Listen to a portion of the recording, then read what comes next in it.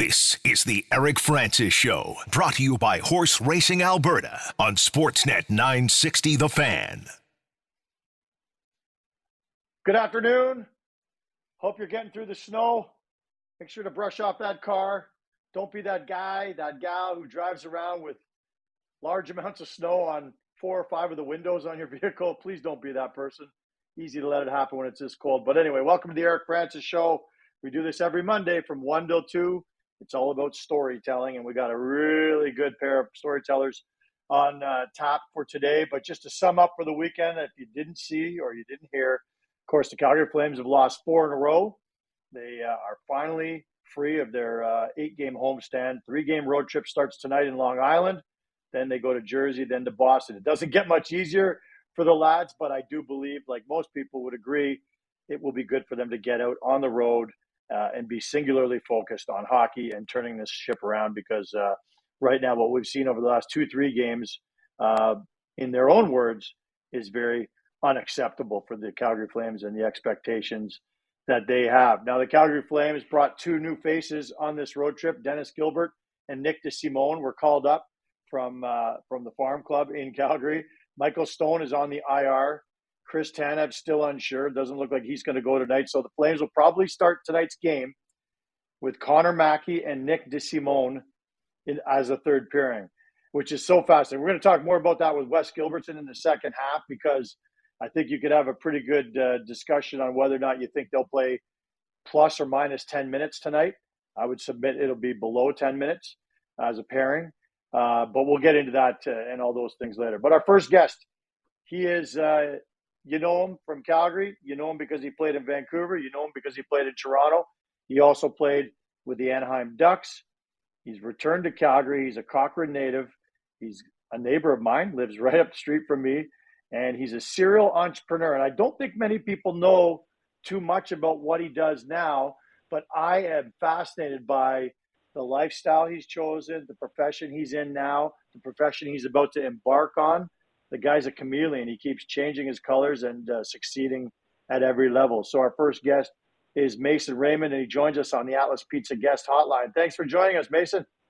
Hey, Eric. Thanks for having me. Now, you and I had a fascinating conversation, and I want to kind of replay it for the listeners today. You grew up in Cochrane. You grew up on the land, and now you also work the land for a living.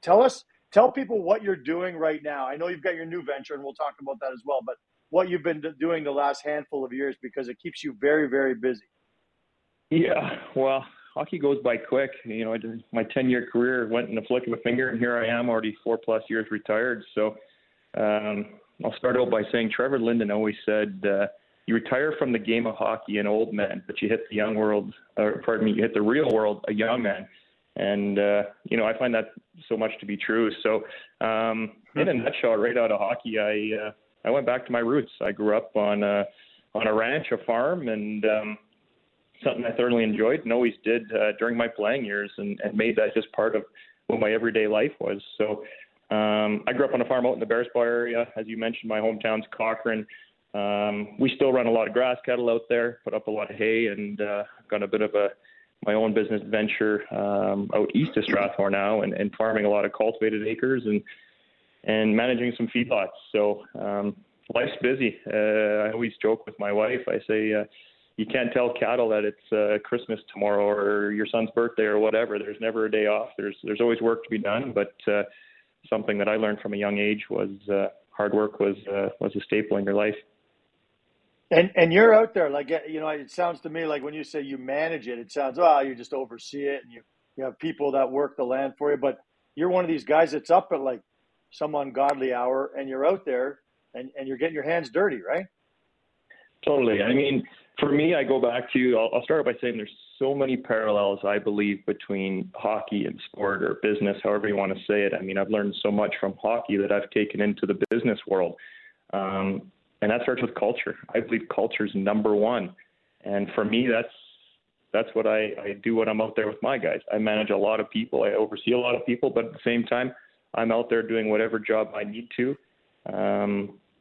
help out wherever I can. So no, it's definitely hands-on. I enjoy being hands-on as much as I enjoy managing and working with people. But for me, seeing people reach new levels and get to new positions that they didn't even know do is what drives me. And the business's world is something I've always had interest in and continue to grow in that department.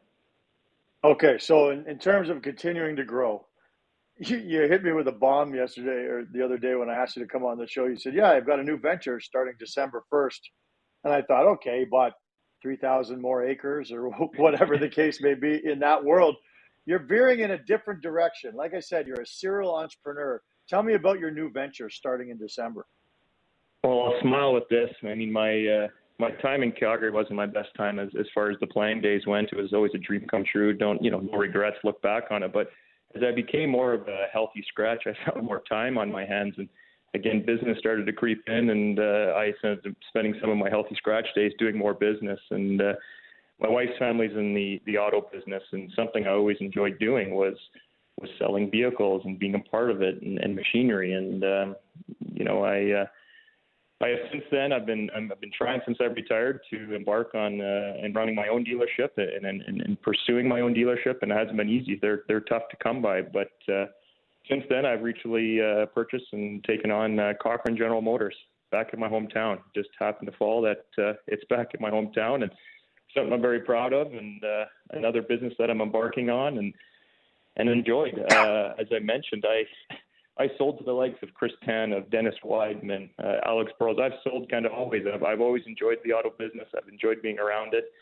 And it's been a goal of mine at one point to get my own dealership. And here we are going back into my hometown. So I guess you could use the word diversification or a little bit of everything, but I'll be managing both of these business adventures along with some other entities that I do. That's amazing. That is amazing. Now, you say you sold to Tanev and some of these other guys over the years. What, you had a bit of a side hustle going while you were a player and you would get a cut of the action, or how'd that work? I'm fascinated. Well, I'm one of those guys. I can't sit still. I'm always wanting to do something, no matter what it is. So I enjoy being busy, and I don't know anything else otherwise, to be honest. But like I said, I drove for my wife's family, meaning we did a car deal when I played in all my years. There's some dealerships kind of across multiple provinces. So part of it was dealing that. I've always enjoyed the game within the game, if you will, in hockey and sports and business. And so yeah, I sold. I mean, Chris Tanev has been a client, I guess you could say. I've been a close friend with a lot of these guys, and even some of the trainers and stuff. So now that I have my own dealership local, I used to do a lot of these at some distant dealerships in different states, different provinces. But happy to bring all the business here. So there's my plug that I was bugging about, Eric. Is you want a good service? Come to Cochrane GM. I love it. Okay, there you go. You're going to get the family service from Mason Raymond and family at Cochrane GM. And that starts December 1st, right? That's right. Yeah, takeover day will be December 1st. So, no, lots of exciting things to happen there.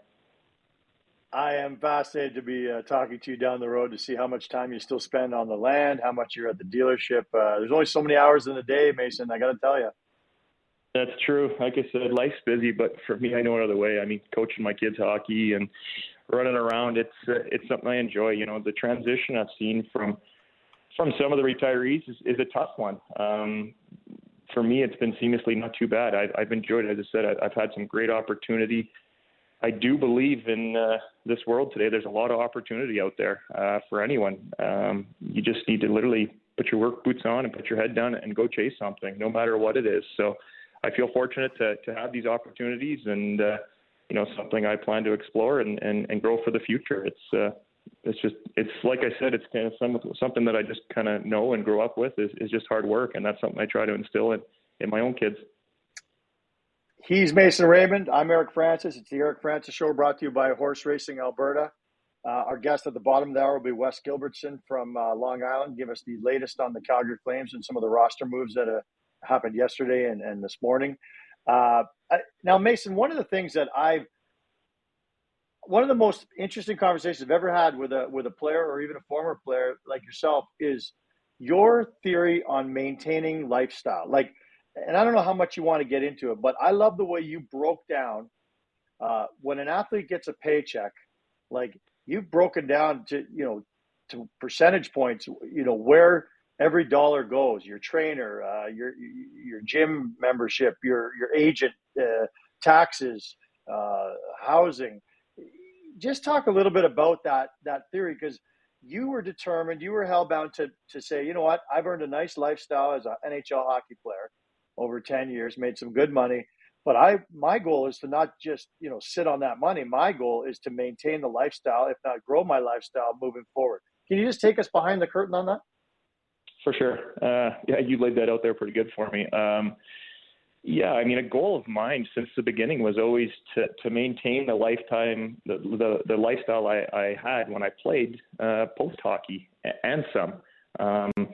You mentioned it. Taxes, agent fees, escrow, which is a huge number that a lot of people don't take into account. A life you come accustomed to, there's a lot of bills, and this comes for any walk of life, any business, doesn't matter salary you have.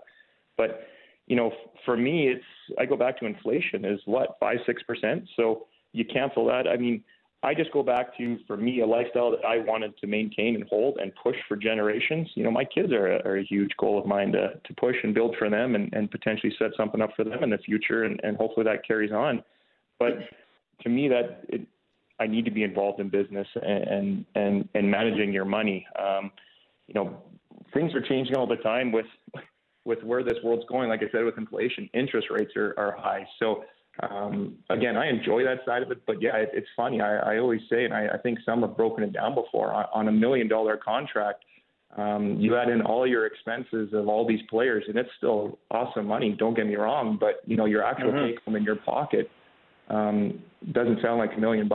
So again, to me, it's just it's about managing that and maintaining that, and something that one of my goals is, like I said, is not only to maintain it but to grow it, and not only for myself but for future generations.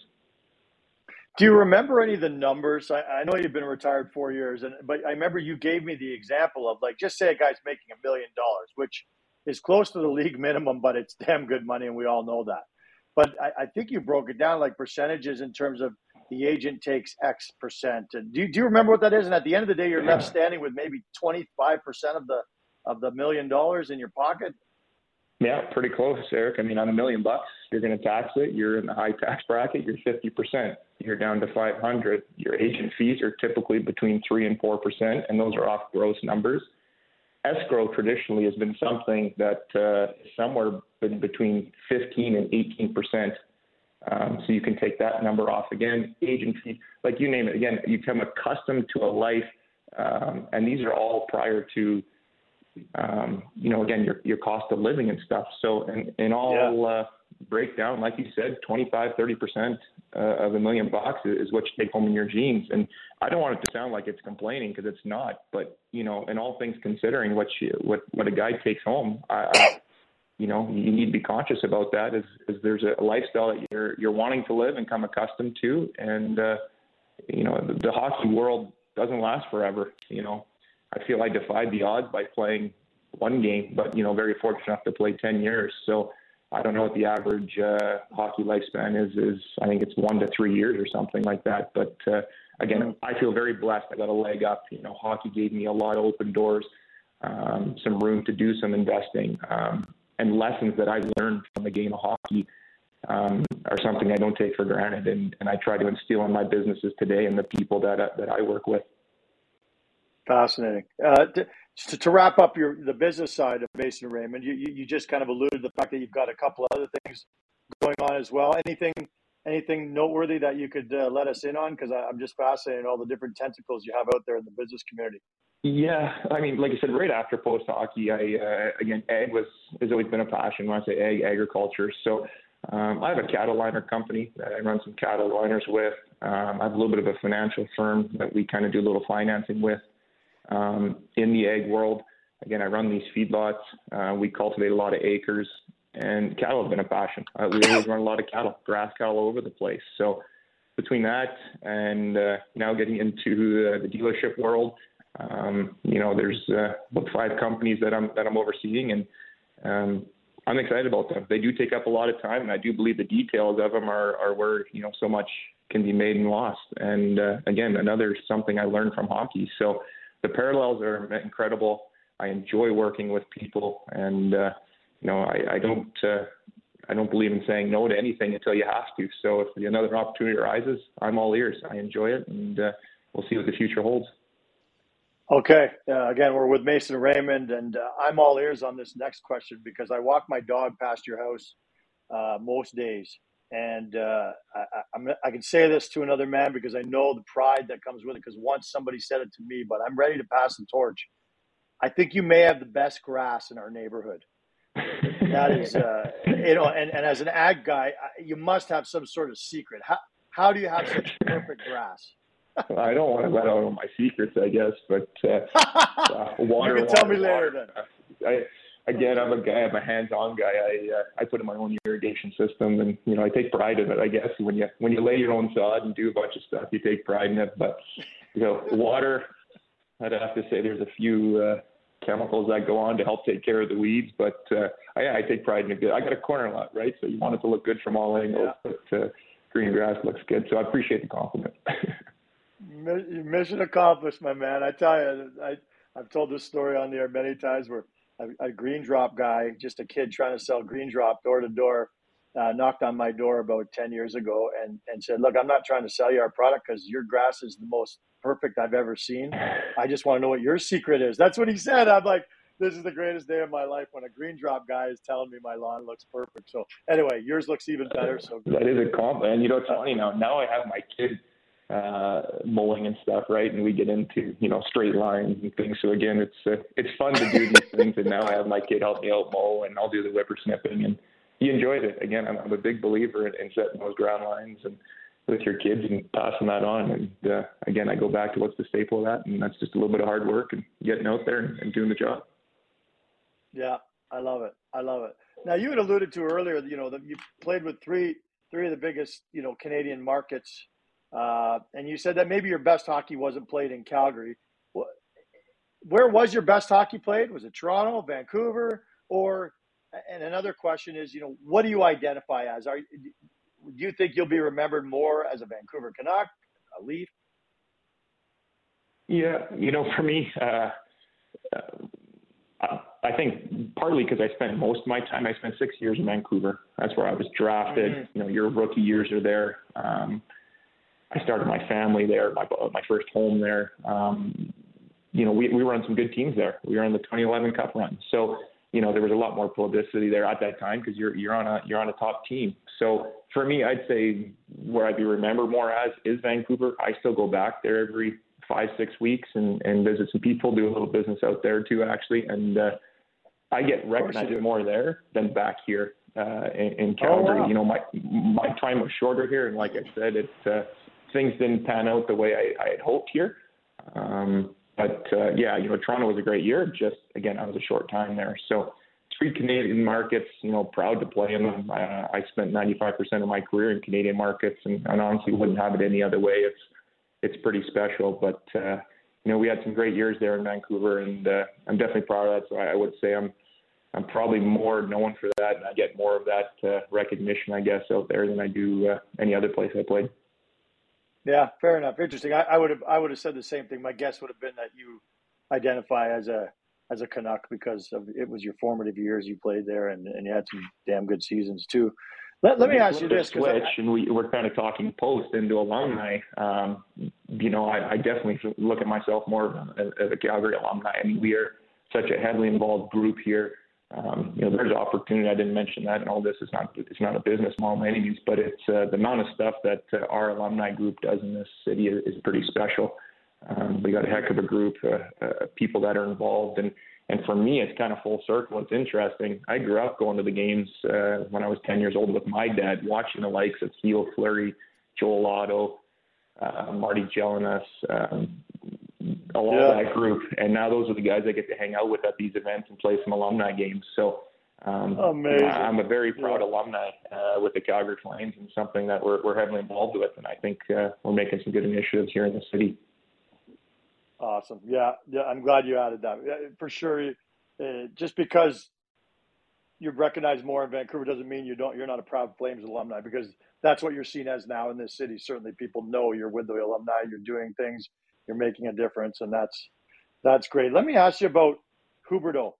I'm not trying to compare your career or anything about Huberdeau to you, other than the fact that when you come to a new city and you get a nice new contract, obviously his numbers were a little different than yours, but there's pressure for you to produce, plain and simple. He has not been able to do that quite yet. Can you sympathize or empathize with what Huberdeau's going through as he's trying to break through as a Calgary Flame? Yeah, simply put, expectations go up when you get big contracts, right? He was involved in a big trade for Tkachuk, right? So again, expectations go up. Even prior to signing the contract that he did, expectations go up. When you're a premier player in a Canadian market, expectations go up, and rightfully so. I do think, and I don't know Huberdeau personally, but I do know he has a lot more to give, I'm sure, and he'd speak on it. Transition's not easy. Now, he came from a market that's not as much as a hockey market as Calgary. He had some success there. He was familiar. Not a lot of people like change. Not saying he didn't like coming to Calgary. What I'm getting at is change is hard at times.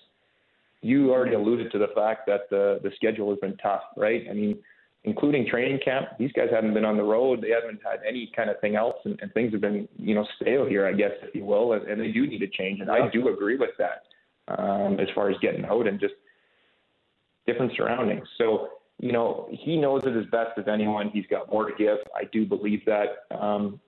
Change is hard. You can talk about the weather change. You can talk about this, about that. There's a lot of different things, getting accustomed to different players, different coaches, just the setup, everything. So, expectations are high, and so they should be. But I do think, you got to be patient in some regard, and I do think it'll come. He's a very special player. He's gifted. He's strong. He sees the ice well. Again, he's in the limelight. Why? Because he signed the big deal for sure. So I do think it'll come, but there is an adjustment period, and I felt that at times going into places, and but again, that comes from within, and that's on him and how to figure out how to rectify what's going on and get back to who he is as a player. Yeah. I don't think anybody's worried that he's not going to break through. It's just taking quite a long time for him to find that footing, and I think on the road is where he's probably going to find it. So, yeah. Mason, I appreciate your time. Congratulations on your recent purchase/venture. We wish you well. Cochrane GM is the place to go if you need a GM product and you're out in the Cochrane, or even if you're in Calgary. Don't they say it's worth the drive to Cochrane or something like that? I'm stealing someone else's you're hired. Marketing. I don't know, but you're hired. Yeah, I'm hired. I want my side hustle too. Anyway, good luck, my friend. Thanks for shedding some light on your interesting path in life, and keep up the great work with the grass in the spring, my friend. Thanks, Eric. Appreciate you having me. Okay, thanks for coming. Okay, that was Mason Raymond. He was brought to you by the Atlas Pizza and Sports Bar. 14-time Consumer Choice Award winner for takeout or delivery. Call 403-248-3344 or dine in at Atlas Pizza, 6060 Memorial Drive, Northeast. Okay, we're going to take a break. We're going to come back with Wes Gilbertson. He's in Long Island right now. Flames play tonight with a radically different third pairing. I'm not sure how much ice time they're going to get, but they're going to start the game like that. And a suddenly stellar deep back six for the Calgary Flames is now starting to show that maybe it's not as deep as we thought. We're going to find out starting tonight. We're going to talk to Wes Gilbertson. The Eric Francis Show, it's brought to you by Horse Racing Alberta. The Alberta horse racing and breeding industry has a $312 million positive economic impact in Alberta annually. Visit thehorses.com. 18 plus. Please play responsibly. Take a break. We'll be back with Wes Gilbertson. This is the Eric Francis Show, brought to you by Horse Racing Alberta on Sportsnet 960 The Fan. All right.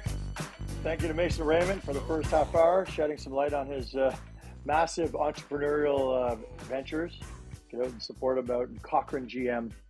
And our next guest is also from Cochrane. He is on the road with the Calgary Flames. They start their 3-game road trip today in Long Island. I never know if it's in Long Island or on Long Island.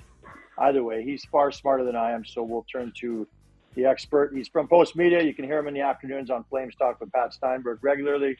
His name is Wes Gilbertson, and he joins us on the Atlas Pizza guest hotline. How are you, my friend? I'm good, buddy. How are you? I'm good. Good. This is the All Cochran Show, so thank you for joining us. Yeah, I was going to ask you. I missed the first segment, but did my old novice line mate shed any light on, maybe why I didn't make it as a right winger? No, he didn't talk about, why you didn't make it, but he did credit you and your playmaking for helping him get to the show on several. I think that's what he said. I can't remember if he said you, but somebody. It was probably something like someone had to go get the puck in the corner. I mean, it wasn't me, but somebody had to.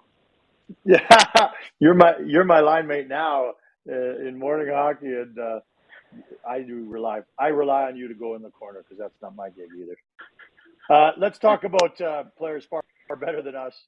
I'll ask you about the mood. I'm not in Long Island. On Long Island, is it in Long Island or on Long Island?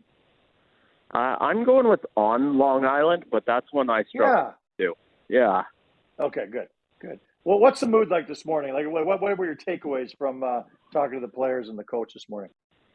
I would say it's just very businesslike, and we didn't chat with the coach this morning just because of sort of the timeline of them wanting to get on the bus and get back to the hotel. But you can tell things haven't been going great. It's quiet around this team. It's just a sense of business. They needed a win Saturday. Obviously, they didn't get it. You could probably say they needed a win Thursday before that. Obviously, they didn't get it.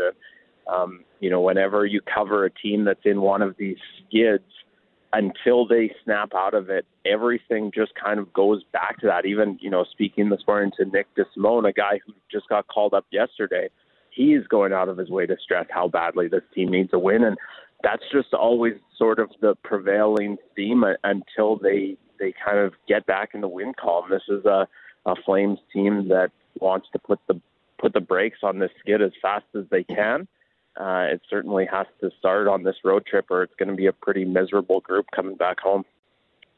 Yeah. 3 games, and none of them are 3 easy games either. This might be on paper, this might be the easiest of the 3 opponents, but all 3 have winning records and considerably improved records from last year. Is the road the remedy? Because I've been saying on the broadcast the last couple of games, these guys just 8 games in a row at home. These are creatures of habit. They're nomadic. As hockey players, they're not used to staying in the same province for 7 weeks, and that's what they've been doing since camp opened. Is the road the remedy that can turn this around for them? Well, I think if they pull one out tonight and even have a successful trip, let's say come back with 2 of 3 victories, I think that's the easy. I think that's going to be the easy thing to say is, we needed to snap out of the routine. We needed to switch things up a little bit. And yet if this doesn't go well, I don't know that you can say that being at home for a long stretch was the reason that the Calgary Flames got away from things, right? There were signs that things were starting to trend poorly. I just go back to how many guys you talk to as individuals who haven't been satisfied with the way they've been playing, even when the team was winning. That's usually a pretty good sign that things are going to start to go sideways. The one thing I tell you that would worry me about being on the road is the Calgary Flames are going to have a defense pairing tonight that features a guy who's never played in the NHL and Nick DeSimone, and a guy in Connor Mackey who Daryl Sutter has not shown a whole lot of trust in the last couple of nights. And so you get on the road, and the New York Islanders might not be the most high-powered team. They don't necessarily have a superstar forward, but they're going to be licking their chops when those 2 guys hit the ice, and that's something about being away from home that's potentially scary for these Calgary Flames. Yeah, no question about it. We're talking to Wes Gilbertson, and that's where I was going to go next. I mean, that's the big story revolving around this team right now. They call up Nick DeSimone and Dennis Gilbert yesterday, which actually they have an interesting story. They grew up together, and one idolized the other, and that's kind of a neat story in itself. But DeSimone draws in. The question I'll throw at you, if I threw the over-under at you in terms of how many minutes these guys are going to play, is it over or under 10 minutes? Oh, geez, I think it's got to be under. And that's unfair maybe for me to say, having obviously never seen Nick DeSimone play a regular season game. And And having only caught one Calgary Wranglers game so far this season, I'm not totally familiar. I can't claim to be an expert on his game by any stretch, but now your sort of lead guy on that pairing is Connor Mackey, who played, refresh my memory, was it 4 minutes the other night? 7 minutes. 7. Yeah, 7 minutes, I think it was, yeah.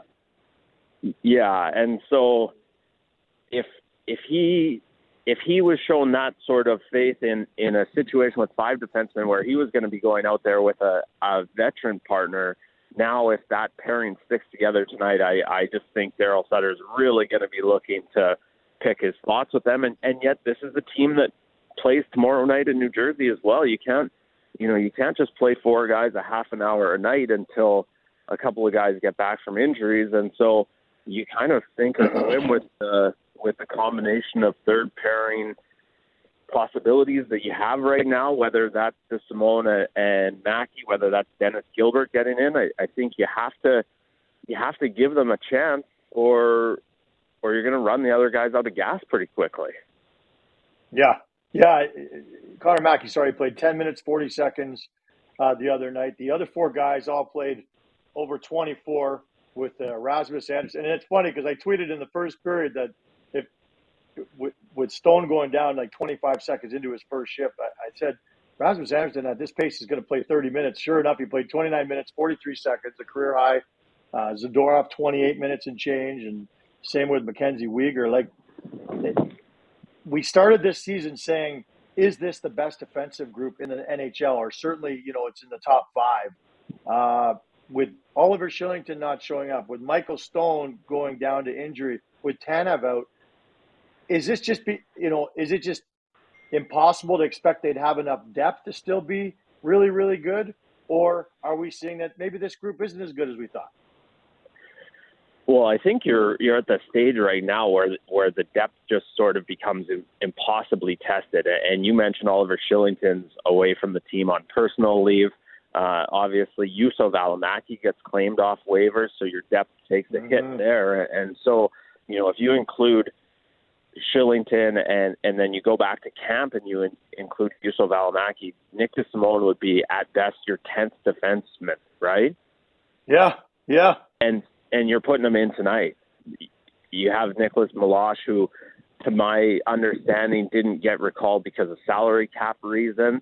You have Dennis Gilbert, who's played a little bit in the NHL, but I think with any team, when you get down to 9 or 10 on your depth chart, you're going to be in a pretty tough spot. And yet, the other sort of option on the multiple choice that you gave me was, are they just not as good as we thought they were? Well, I don't think that the 6 that we're expecting to see every night have been as good as we expected them to be. I don't think there's been the chemistry we thought we'd see with Tanev and Mackenzie Weegar, for example. And so it's possible both columns are right. It's possible that it's kind of one or the other, but I don't think you could criticize a team for not having a 10th defenseman with a little more experience or not. Who knows what we'll see from Nick DeSimone tonight? Maybe he turns out to be a really good stopgap for the Calgary Flames, but I don't know how many NHL caliber defensemen you can expect to have in one organization. Yeah, and I remember going into camp, the Flames had 10 defensemen on one-way contracts, and I remember thinking, that's bad business. I just think that they would have liked to have traded 1 or 2 of them, in my opinion. But here we are, and it's like, well, they should be very happy that they do have that sort of depth, at least emerging depth.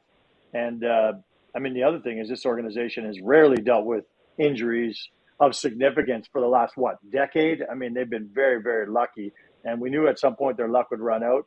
And any word on – I don't know why I'm going to even ask this, but it's our job to ask these questions. Any word on – like Tanev's status? I don't know why I'm asking because it's a Daryl Sutter run team, but have you heard anything? I'll answer this question as long as you don't tell Daryl. This is all I can report on Tanev. He's on the road trip, which I think bodes. I'm going to stop myself. I don't know if it bodes well. He wasn't he was on the ice for morning skate today. He wasn't firing a ton of pucks. So something is limiting his ability, I think, to shoot. I don't know. I sure hope that's not the shoulder that he had surgically repaired in the off season. Yeah. Whether that could be an elbow or a hand or a thumb or who knows. There's a bunch of different injuries. He's out there skating. He's not on injured reserve. I think that's a really good sign. I'm sure if it was that shoulder that was giving him trouble, he'd probably be on injured reserve to save some money already. So I would say the fact that he's traveling, the fact that he's not on IR is a good sign for Chris Tanev, but to this point, we don't know exactly what's bugging him, and with Daryl Sutter at the helm, we're probably not about to find out. Yeah, well put. In terms of what's bugging this coach, obviously the big story coming out of Saturday was the benchings, the fact that to no one's surprise, Connor Mackey didn't see a whole lot of ice. Even though they were down to 5 defensemen, they still used him sparingly. He had a first period where he was on for 2 goals and he took a bad penalty. That's not going to further ingratiate you to the coach. And all the other guys basically that finished minus on the night also saw their ice time slashed a little bit, and in some cases a lot. Michael Backlund was certainly targeted and limited to a very low amount of minutes. I think he played 11 minutes, and Lucic played 6 minutes. He got stapled to the bench in the third period too. Any word? Again, you didn't hear from the coach today, but I assume that they get a fresh, clean slate starting tonight.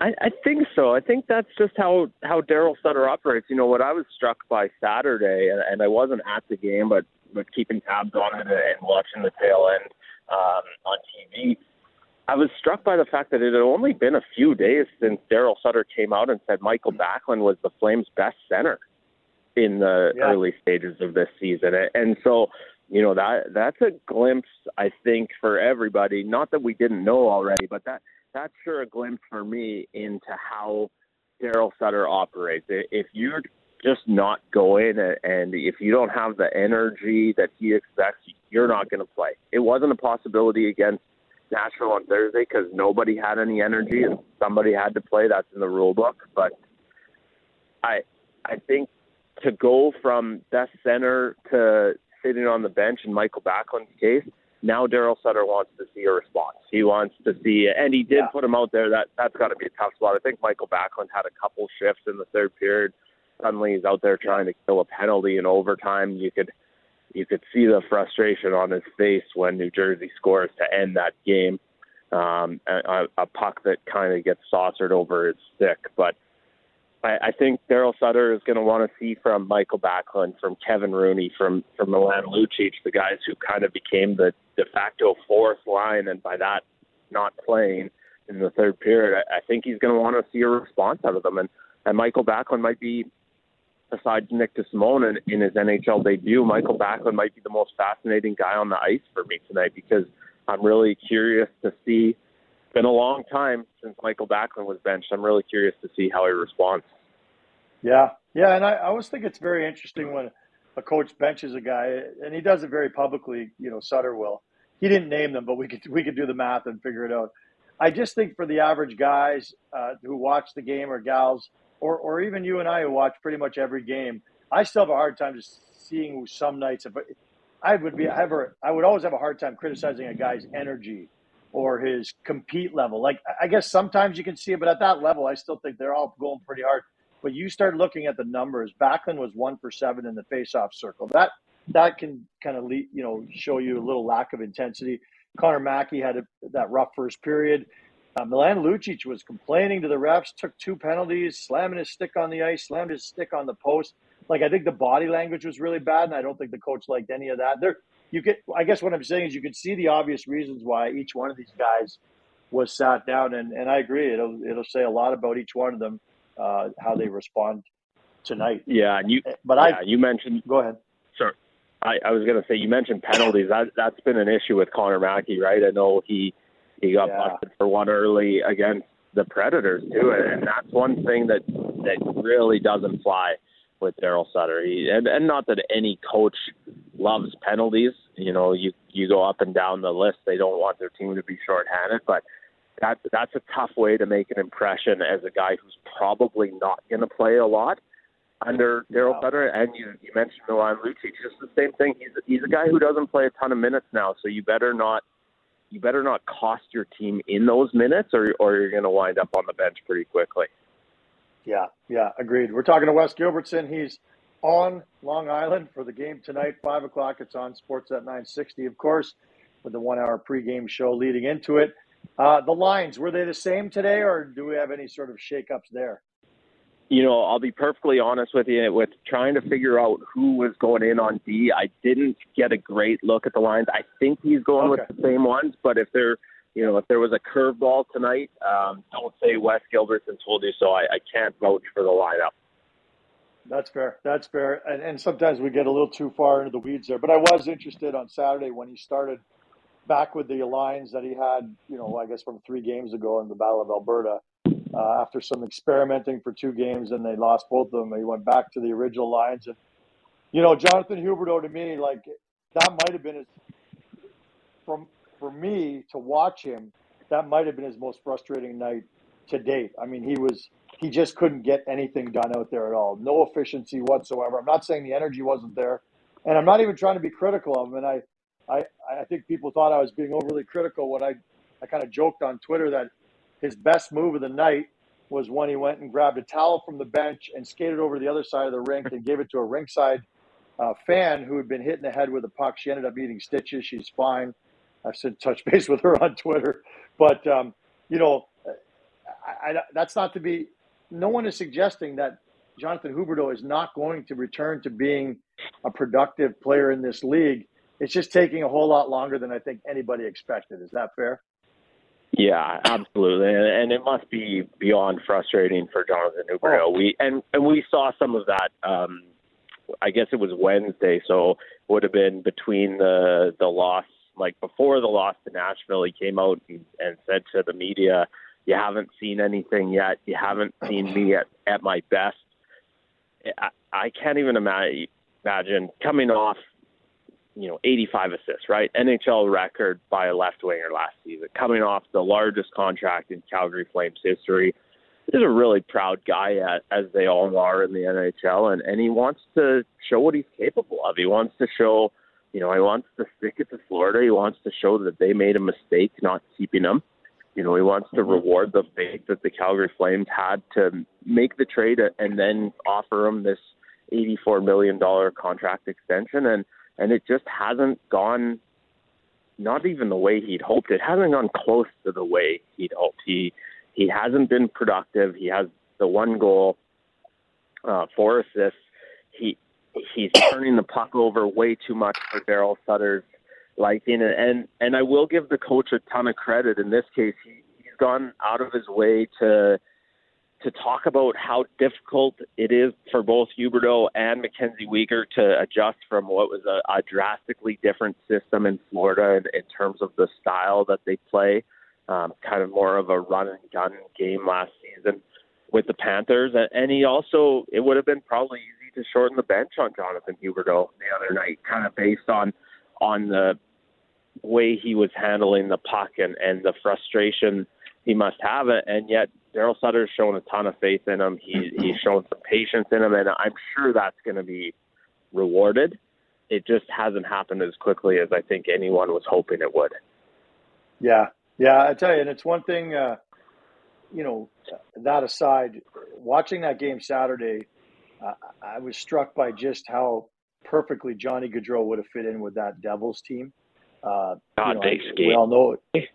Oh, that is an exciting young team. I didn't expect to say that about the Devils anytime soon, but that is a scary, fast team with a lot of skill, and it fits right into Johnny Gaudreau. Like, we know the story. Gaudreau was basically going to sign with Jersey because he couldn't find any other dancer on free agency day, and then Columbus came out of the weeds at like 4:00 in the afternoon and changed everything. But man, I just think he would have fit in so perfectly there. But I say that only because it seems one thing the Calgary Flames are really missing is that player. Like, Johnny was the best in the National Hockey League. Him and Connor McDavid, 2 best players in the league, at gaining entry to the zone, whether they pull up once they cross the blue line and do that little twirl and buy some time and look for the trailer, or whether they just gain the zone and set up shop there. nobody's better. And the Calgary Flames, I think, are really struggling to find someone or a group of people who can gain that zone for them somewhere close to the way Johnny used to do it. And I don't think Huberdeau is that guy. He certainly hasn't shown it yet. But again, better days ahead for Jonathan Huberdeau. Yeah, and that's okay. Where the – what's that, buddy? Go ahead. Sorry. I'm sorry. Oh, sorry. That's where the comparisons way back between Johnny Gaudreau and Patrick Kane started, I think, was with his ability to kind of flash and dash into the zone. And like you said, have that curl back or try to go wide. He is great at it. I think the other thing that, we haven't talked as much about is the forechecking capabilities of Matthew Tkachuk and how much that sort of element is missing on the Calgary Flames first line at this point. You've got a guy in Huberdeau who plays just a little. It's going to sound like an insult, and I don't mean it that way. He plays certainly a slower game than Johnny Gaudreau, as most people do. Not only is he not as fast a skater as Johnny Gaudreau, but he doesn't operate at that sort of everyone try and keep up with me pace. And so you see him come into the zone, and he more often than not has the puck, but he's trying to make plays around maybe the blue line instead of chipping it deep or trying to get around a guy. And that's something that the Calgary Flames just haven't adapted to yet on that top line. I'm like you. I think Jonathan Huberdeau is going to be just fine. But we've sort of seen both those things missing. The Calgary Flames top line isn't getting a lot done on the zone entry, and they're also not going and getting it very often when they do try and put it deep and set up possession there. And so it remains sort of a growing pain, I would say, with Elias Lindholm and Tyler Toffoli on that top line, and something that we're going to kind of continue to track until Jonathan Huberdeau and Elias Lindholm as well look more like the players that we're used to seeing. All right, Wes. I appreciate it, my man. He's Wes Gilbertson from Post Media. You hear him on Flames Talk. He won the Beef Dip Cup this year. He's a champion, and no matter which way you look at it. Thank you for your time, my friend, and enjoy the game tonight. The second highest profile Cochrane resident in the hour today. It's always an honor. Yes. You second with a bullet. That was great. Good job, my friend. Thank you. The Cochrane Hour is over now. The Eric Francis Show goes every Monday from 1 to 2 o'clock here on Sportsnet 960. And we thank Mason Raymond for joining us in the first hour. We thank Wes Gilbertson for joining us in the second hour. And we'll do it all again next week with two more great storytellers. The Eric Francis Show is brought to you by Horse Racing Alberta. The Alberta horse racing and breeding industry cares for their horses, employs Albertans, and contributes to the economy. Visit thehorses.com. 18 plus. Please play responsibly. Enjoy the game, everybody, tonight, and we'll talk to you next week.